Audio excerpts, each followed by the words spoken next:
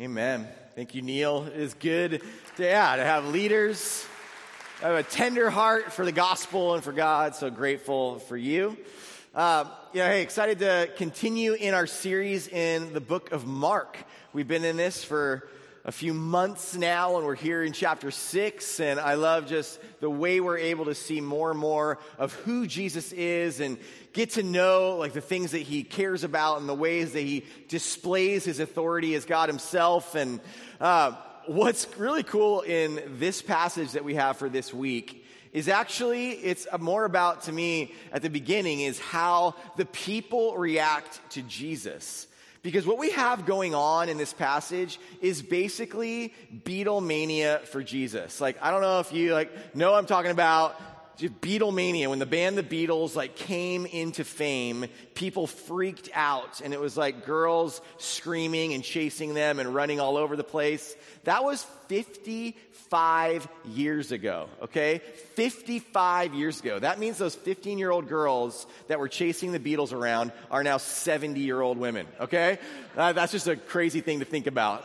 But then we had about 5 or 6 years ago our own modern-day version, which was Bieber fever, right?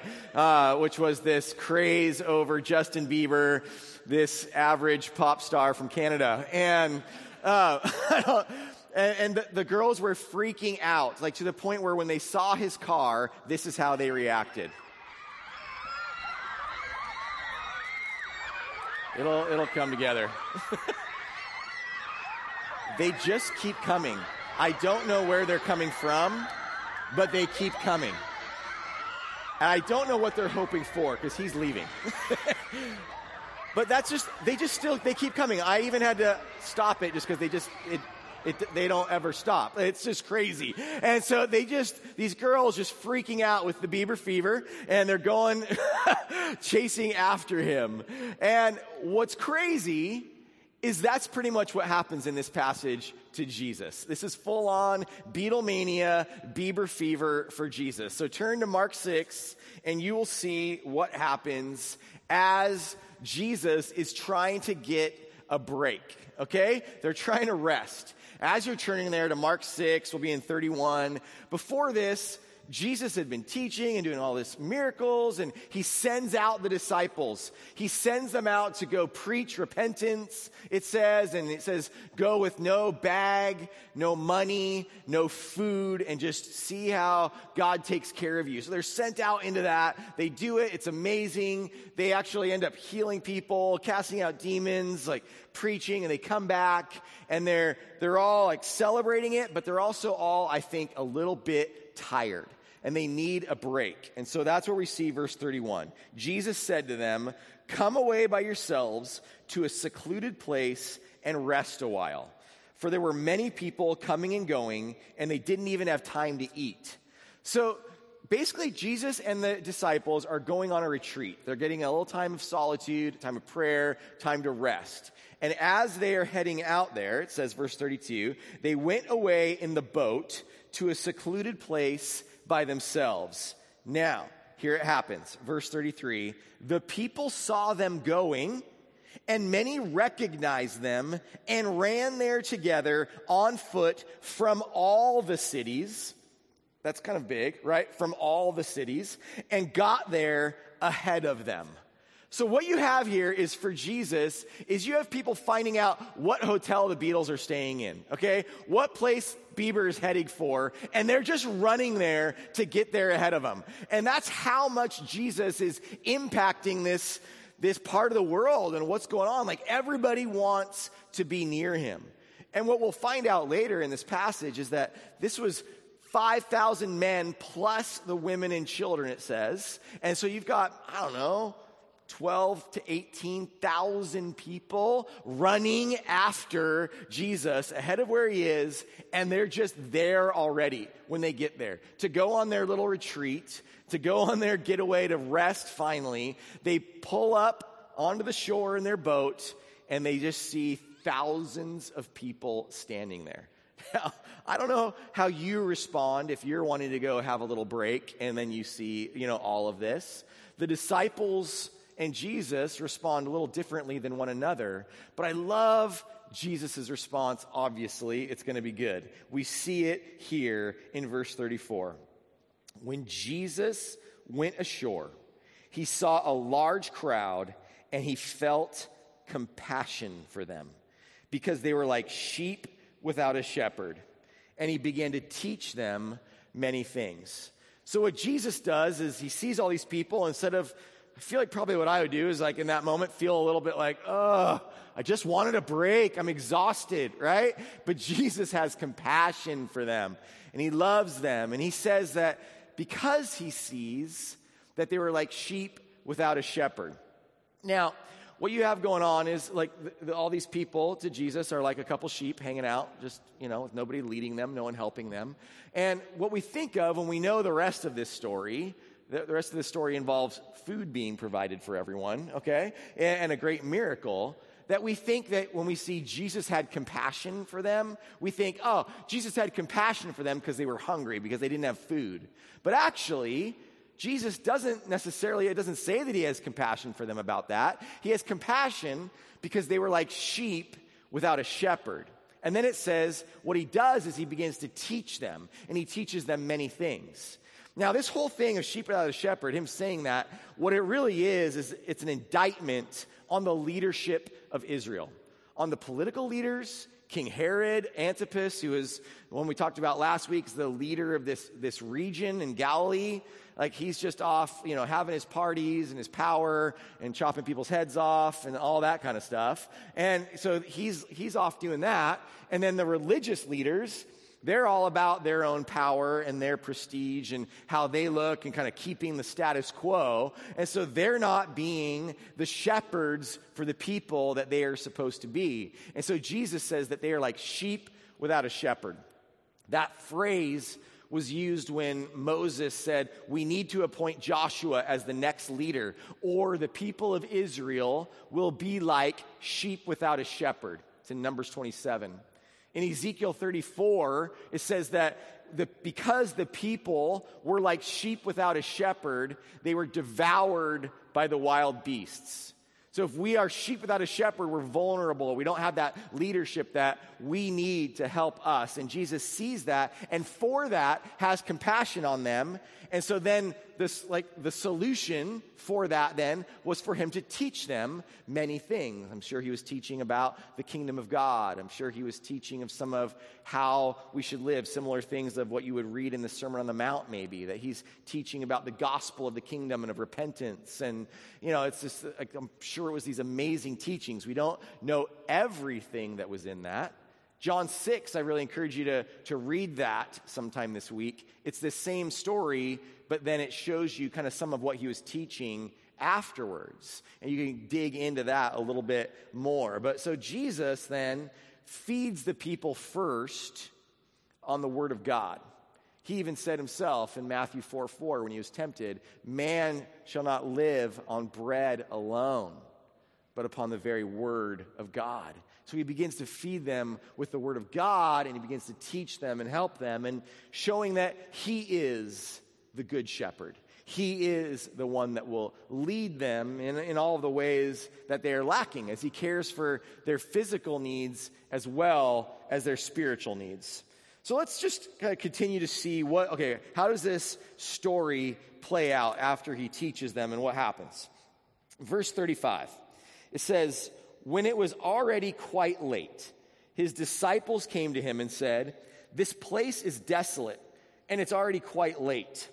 Now let's just pause there for a second. Where are they? This is the region what this region looks like. And really, I don't think it's like the desolate's a little less about it being like, this doesn't look super desolate. It's not like they were in, some desert or something. This is the region of Galilee. We'll read later that they were sitting on green grass, but they just weren't really near any big enough cities to be feeding 12 to 18,000 people. Okay, they just don't have that kind of supplies nearby in this region. This is kind of what it would look like, where you can see it's green grass, but it's also just kind of rough and rocky underneath all of that. And then it says it's already quite late. So just to kind of get you, as it's getting dark on the shores of the Sea of Galilee, the disciples are saying, okay, it's late, we're not near anything. So what they say is in verse 36, they say to Jesus, send them away, so that they may go into the surrounding countryside and villages and buy themselves something to eat.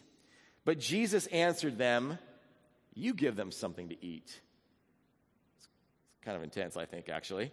And they said to him, shall we go and spend 200 denarii on bread and give them something to eat? I think they're kind of talking back to Jesus here, because 200 denarii would have been at minimum something like $10,000, but probably even more than that these days. You've got these unemployed fishermen, unemployed IRS worker, and then like a couple other commoners, and then you've got like them. They've been following around an itinerant preacher for the last like months or years, and they're just now like, we don't have any money. You just sent us out with no bag, money, or food. We obviously don't have anything. Is like, I think they're kind of saying like, duh, we don't have 10K, Jesus.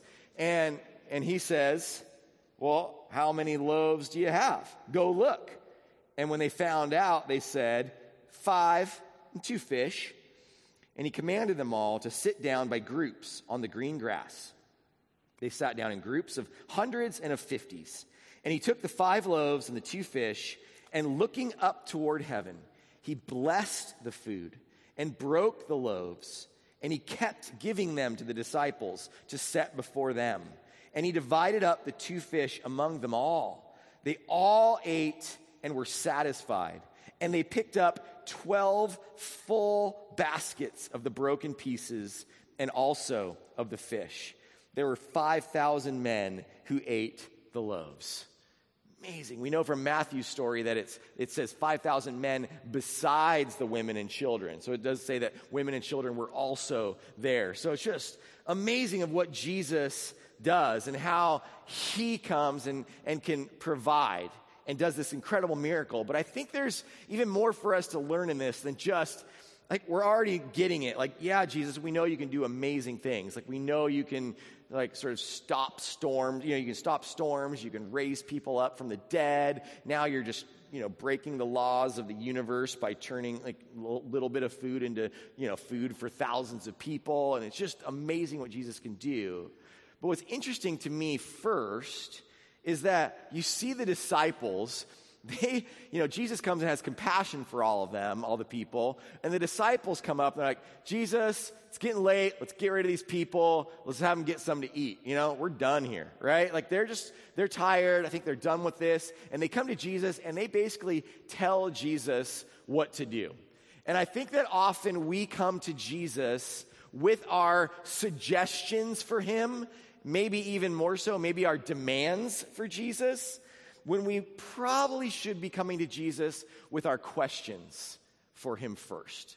Like, Lord, what should I do in this situation? God, there's all these people here. Like, what should I do? What do you want us to do about this? Versus, Jesus, send them away. And then Jesus gives them this look and is like, you give them something to eat, right? It's basically like Jesus is kind of, in this situation, it's like when a student says to their teacher, like, did the bell rang? It's time to go. And, and then teacher's like, what? Excuse me? Right? It's that kind of situation where the little kid's like, Mom, give me the candy. And it's like, you don't speak to me this way. That's Jesus. Jesus is this right now. Jesus says, you give them something to eat. That is literally what's happening. And for the disciples, I think for us, we come to Jesus and say, give me this, We feel some lack. We feel some like need that we have. Jesus, give me this. And it's kind of like, well, should we really be speaking to him in this way? Maybe we come to Jesus more with our questions, our requests, rather than our demands or our suggestions of what he should do. And I think especially, too, about when we are considering like what it is that, like how we're supposed to respond to needs in the world, right? This is a need of these people. These people have a need of hunger in this moment, and they don't have anything. And the disciples just want to kind of like get rid of the problem. Like, let's just get rid of this problem, get these people out of here, let them figure it out.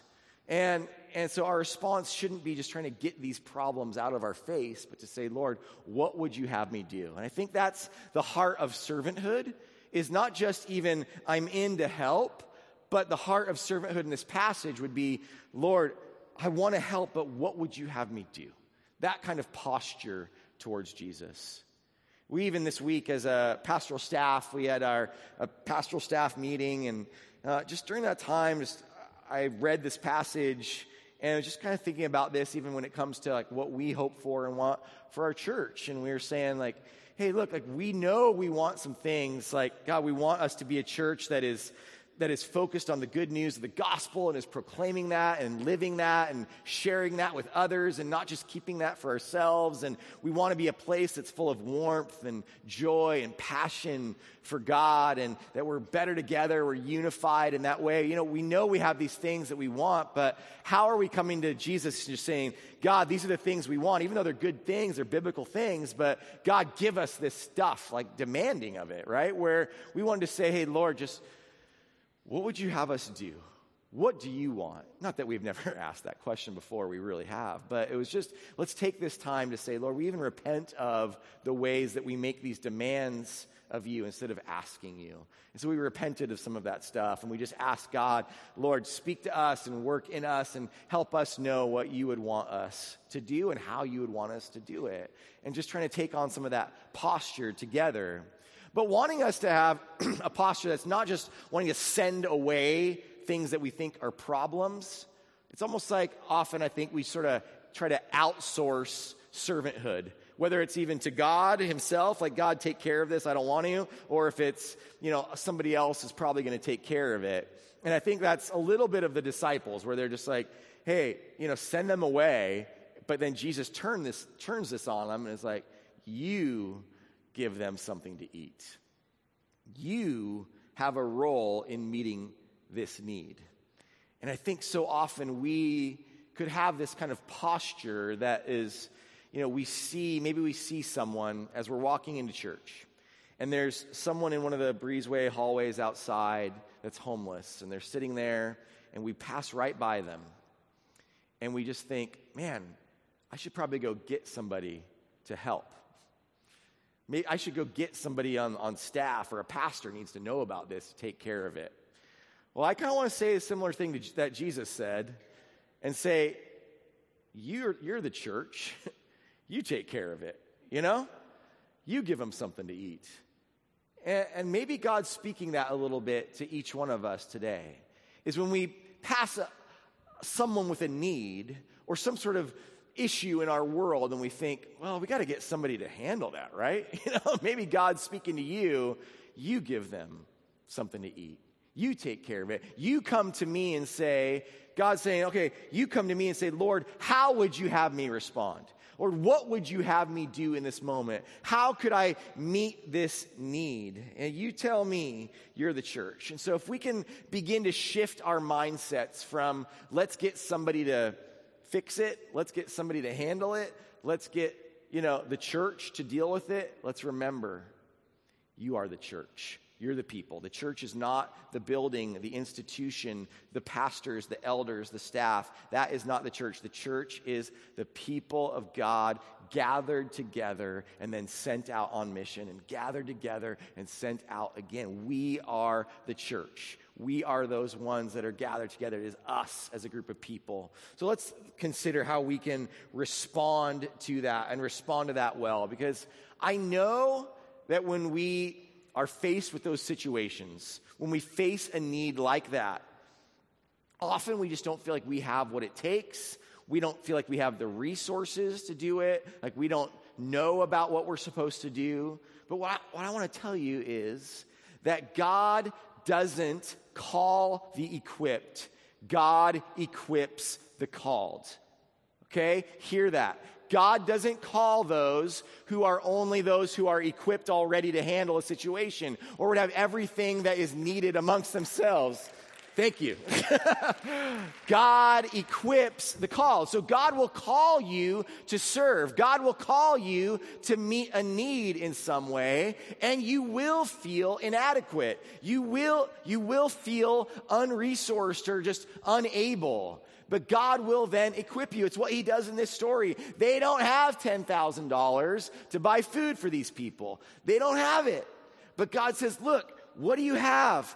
Help, just let's meet this need together and I will provide for you. And then, we come together and we help one another. I'm not saying never come to the church and ask the leadership and ask us for help in handling something. We want to help you, but it's not a pass off. It's like, God has called you into this. And God wants to use you to meet a need. This last week we had our middle schoolers. You guys can come up out in San Francisco. And I'm going to invite up Josh Simpson, our middle school pastor, and Nehemiah Reyes.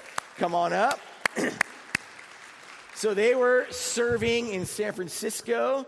And it was a pretty awesome trip, it sounded like. But it's always cool to see God use middle schoolers to meet needs. So Josh, can you just kind of lead us? It is an amazing trip. We took 16 students and 5 adults to San Francisco, and we got to serve the people. There are a lot of needs in the city of San Francisco, so we do a variety of things. We do a prayer walk. We go to food banks. We go to Village Project, where we work with kids. But we also do stuff like Meet a Need and City Search, and Nehemiah is going to share a story of what happened to him on that trip. All right, so I think one of the trips that I did is called Meet and Need also, and City Search, like Josh said. And so what we did was we get $2 and to find lunch, and we split up into groups, and it was like my group was 5 people, so we each got $2, and we had to find lunch in the city. So, and we also we had like a paper that had questions, and we were supposed to try to talk to as many people in need as we could. So we were walking, and we saw this guy on the street, and he was asking people for food and if someone could buy him a meal, something to eat. And so we went up to him, and we started walking with him, and we asked him if there's a place that's not too expensive to eat. And he told us a McDonald's down the street, it was 2 streets away, I think. And so we started walking towards there. And I was asking him questions when's the last time you saw your family? And he told me that he hadn't seen his family or talked to them on the phone since high school, because he left to the Vietnam War, and he was a cook for the soldiers. And then after that, he was sent home, and he never saw his family again or talked to them. So he was on his own, and we were talking with him, and we didn't find the McDonald's, so we stopped at a Carl's Jr. And so we bought him some food. Well, Courtney bought him some food, and we bought the food. We sat with him for a little, and then. At the end, he asked for the receipt, and then we were like, no, we'll pay for this, this for you. And he's like, oh no, I want the receipt because I want to check how much calories are in the burger. And I thought it was kind of funny, but he told us that it's because he hadn't eaten in 3 days, and he says, I have to watch what I eat because I gotta survive, and I don't know when my next meal is coming. So I thought that was really hard, and I thought it was cool that we got to help him. Yeah, that's awesome. Thank you so much, Nehemiah. Thank you, Josh. Yep. Yeah, appreciate you guys. I love that they can just go with $2, right? You think of loaves and fish, right? They have their $2. How can we meet a need with this? And we can recognize that we can, and that often it's kind of like with Jesus, where it was this compassion for them and the teaching of them and talking with them was even more, what they needed. Now, they also needed the food, but it's really cool how some of these middle schoolers could provide a conversation and a smile and a friend to these people, and it was awesome, and they were just able to meet a need. And so I love that if our middle schoolers with $2 can meet a need, so can we, right? We can really do this. Oh, I forgot to show you these pictures while they were up here. I was supposed to show you. There's Nehemiah right there, so it's looking good. But these are our middle schoolers, just were awesome. So really proud of that whole crew that were there in San Francisco that week. And so I want us then to think about how we can meet needs, and how do we do this in a way that is us, kind of coming to Jesus in a different way than the disciples did. And so I just think about kind of like what I said earlier, where let's say you encounter a homeless person on your walk into church on Sunday morning. How do you respond? If you just even be thinking through this right now, how do you respond? And is your response A, just to go get someone else? Is it B, to just start doing stuff right away? Or is it even C, to say, Lord, what would you have me do? And I recognize there's some moments like this where someone's right in front of you. That might be a quick prayer, And it's like a continual sense of being in prayer, of like asking God to guide you in that. Maybe you hear about a person that was going to lose their job because their car broke down. They're not in front of you. You maybe have no responsibility in the sense of them seeing that you even know about this. What do? How do you speak to God? How do you then respond? How do you think of this as something you're called to rather than just someone else? Or your neighbor's father has passed away. You find that out. How can you respond? Your friend is diagnosed with Alzheimer's. That we can then come to God and say, Lord, this thing happened. Lord, how would you have me respond? What do you want me to do, Lord? How can I engage in this myself? And how can I do that in the way that you would want me to do it? And I think that as we come to Jesus with these things and we ask him, we see in this passage that Jesus meets needs, that Jesus has the authority to help us meet needs in ways that are beyond that we could ever even imagine that he could do. These disciples, I don't think, even though were sent out and provided for by God and all of this mission that they'd been on, they still didn't get it that Jesus could do these miracles, or at least didn't realize he would in this moment, that Jesus would just make food happen and that everybody has plenty of leftovers. And it's incredible to see. Because what Jesus said to them, though, first was, how many loaves do you have? Go look. And so we have to answer that question. Okay, what do I have to offer? What do you have to offer? What do we have to bring into this situation? That little boy in that passage that just was willing to give his lunch to help feed these thousands of people. He's like, well, we got this. They come to Jesus I bet they kind of felt stupid about it almost, Well, I got these little bit of pita bread and some dried fish, right? Here you go. I don't know what you're going to do with it. But God can do amazing things with it, that we come to Jesus and say, Lord, here's what I have. Please use it, Lord. I would ask that you would use this. And we can see then, I think, when we bring what we have, we can see awesome things happen. Like, for example, we have a thing here at Calvary called the Exchange. It's part of our nursery. This room is actually right over here in the nursery. And what it is, it's a room full of baby stuff, okay? Now, you can go in this room, if you have a baby, and you can get all the baby stuff you want. Just take whatever you need. And then we ask people to also give baby stuff, okay? You got clothes, you got shoes, you got bassinets or strollers or toys or whatever, and bring that in. And it's so cool. I just took this picture with my phone like a couple days ago. And this is just what's like about half the room, half the stuff that's in it right now. And people come and they can give and they can also get stuff that they need. And it's really cool. Like there's a bassinet that somebody gave. And then now that bassinet has been used and then returned by 4 different families. That 4 families have taken that thing and then brought it back. I think it's a beautiful way that just this small amount of stuff we have can make an impact for God. Right? And that's, I think, the kind of way that we can all be thinking of that. Another thing that I was thinking about is our ENF, our Emergency Needs Fund. And this is a fund that we have where we ask about once a month for people to give towards. Actually, we'll be asking today as you leave. There'll be people at the door that you can give towards that.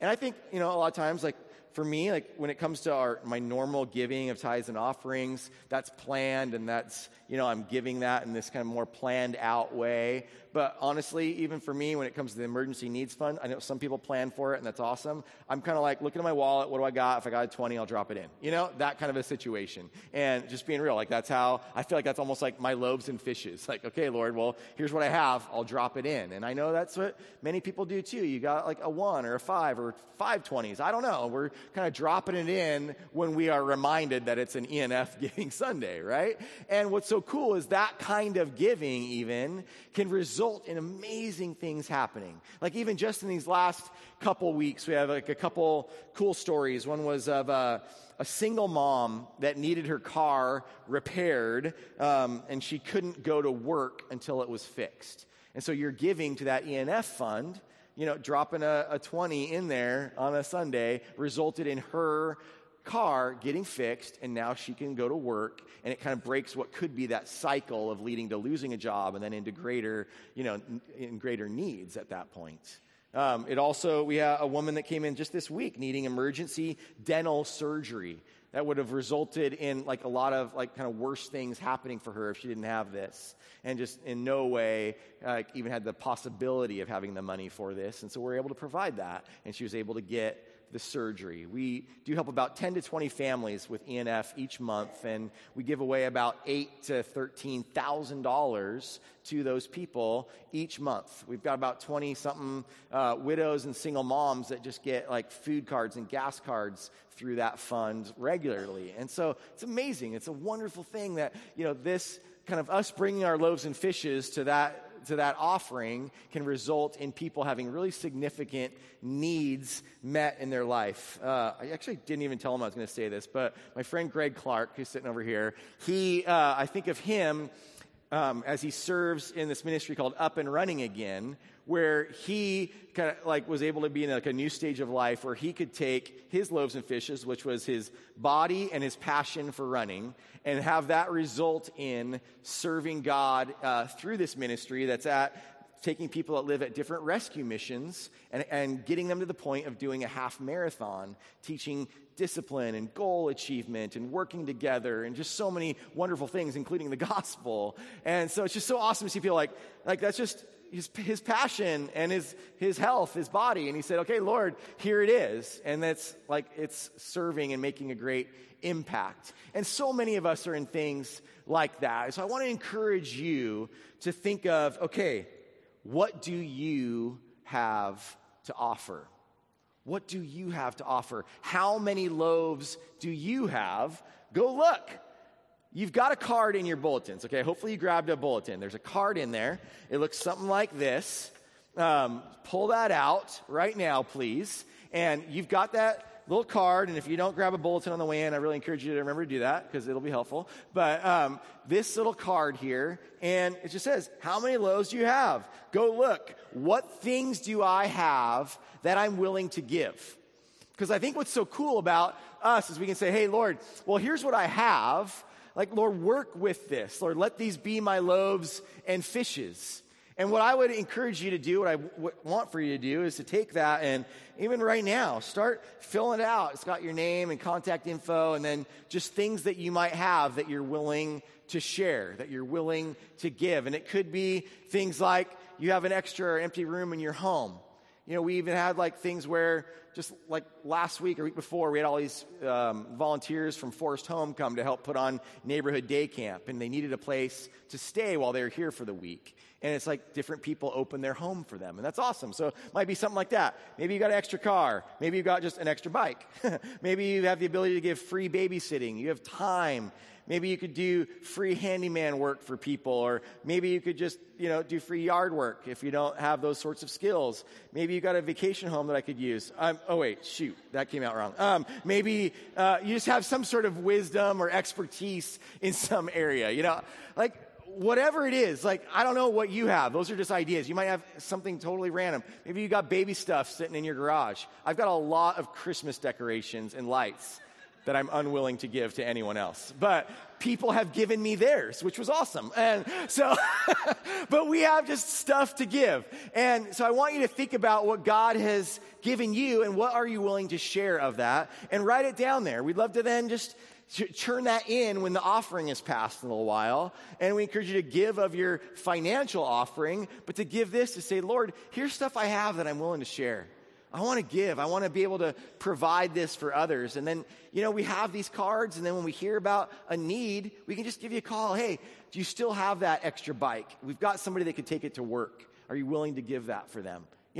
Just stuff like that, like ways that you're willing to share what you have. So even start ignoring me now and start filling that out if you would like. But you can drop it off in the offering. You can drop it off even when you leave today. And I just want to encourage us to say, Lord, here is what I have. I am willing to share. I am willing to give what I have. Lord, what would you then have me do with it? And to ask God. And so we see Jesus work this amazing miracle, right? Of feeding all these thousands of people. And it says they all ate and were satisfied. I love that word, satisfied. That Jesus satisfies our ultimate needs. Jesus provides what we need both physically and spiritually in the here and now and for eternity. That Jesus provides all that. I talked about John 6. I really do encourage you to read more of John 6. We're in this Mark passage, but in John 6, like I said, he does this whole miracle, and then he begins to preach even more. And in that, he says to them, I am the bread of life.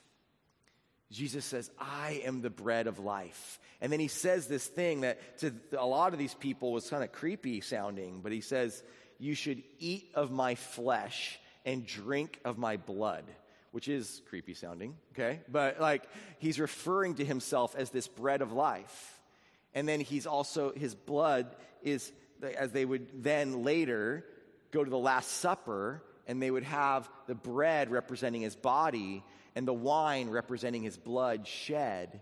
And he's saying, I am the bread of life, and I have come. He said, I'm like the manna in the wilderness given by God to the Israelites when they were wandering in the desert for 40 years. I'm like that. I am, then he kind of says this whole flesh and blood thing in the way that we think of it as communion, where he blesses God, he breaks the bread, passes it out to them, and says, I am the bread of life. And then we can even think of these 12 baskets left over, overflowing. It's in some way representing amongst the 12 tribes of Israel, but I think even more representing this future banqueting table and feast that we will have for eternity as we spend eternity with God in the new heaven and new earth on a banquet feast table that is overflowing with goodness, and it will never run out. There will always be leftovers, and that is the beauty of what we have to come, the beauty that we have now, and then this richness that we have with Jesus forever. And all of this is represented here as he says, I am the bread of life. I am the one that gives to you and will give to you forever. And it's this amazing picture. And so I want us to have that picture as we go into this moment now of remembering Jesus' death on the cross as we take communion here together. And so as we do that, people are going to go and to pass the elements now. But I want us, as we receive them, we will be passed the bread and the cup, and we hold on to them and just spend some time reflecting on how Jesus is the bread of life, on how this bread represents his body given for us, and how the cup represents his blood shed for us, that we would remember and not forget, and that we would be filled with gratitude and thankfulness for what he's done. And so I'd encourage you to examine yourselves. We're just going to have some time of just instrumental, soft music for you to reflect. Maybe you want to fill out that card at some point too, but just mostly to reflect and examine yourself. Lord, what are the things I need to repent of, Lord? I want to bring anything, any conflict I have with others, whatever it is, bring that to his feet and confess of that and come to him with an examined life. And then we will remember what he's done for us. Let's pray together. Heavenly Father, we thank you. Lord, we thank you for the gift of your Son, Jesus. We thank you that you came to this earth and lived this perfect life that none of us could live. Lord, that you were willing to go upon that cross, to die, to give your body, and to shed your blood. Lord, but I also thank you that you had power to come back from the death to life again on that third day, Lord, and that you had victory over sin and death. We remember all of that now. Lord, we also remember, though, the cost, the suffering you went through for us. And Lord, I pray that you would just begin to shift and transform our hearts to hearts that are willing to give, willing to serve, but also willing to ask, Lord, what would you have us do? Pray these things in Jesus' name. Amen.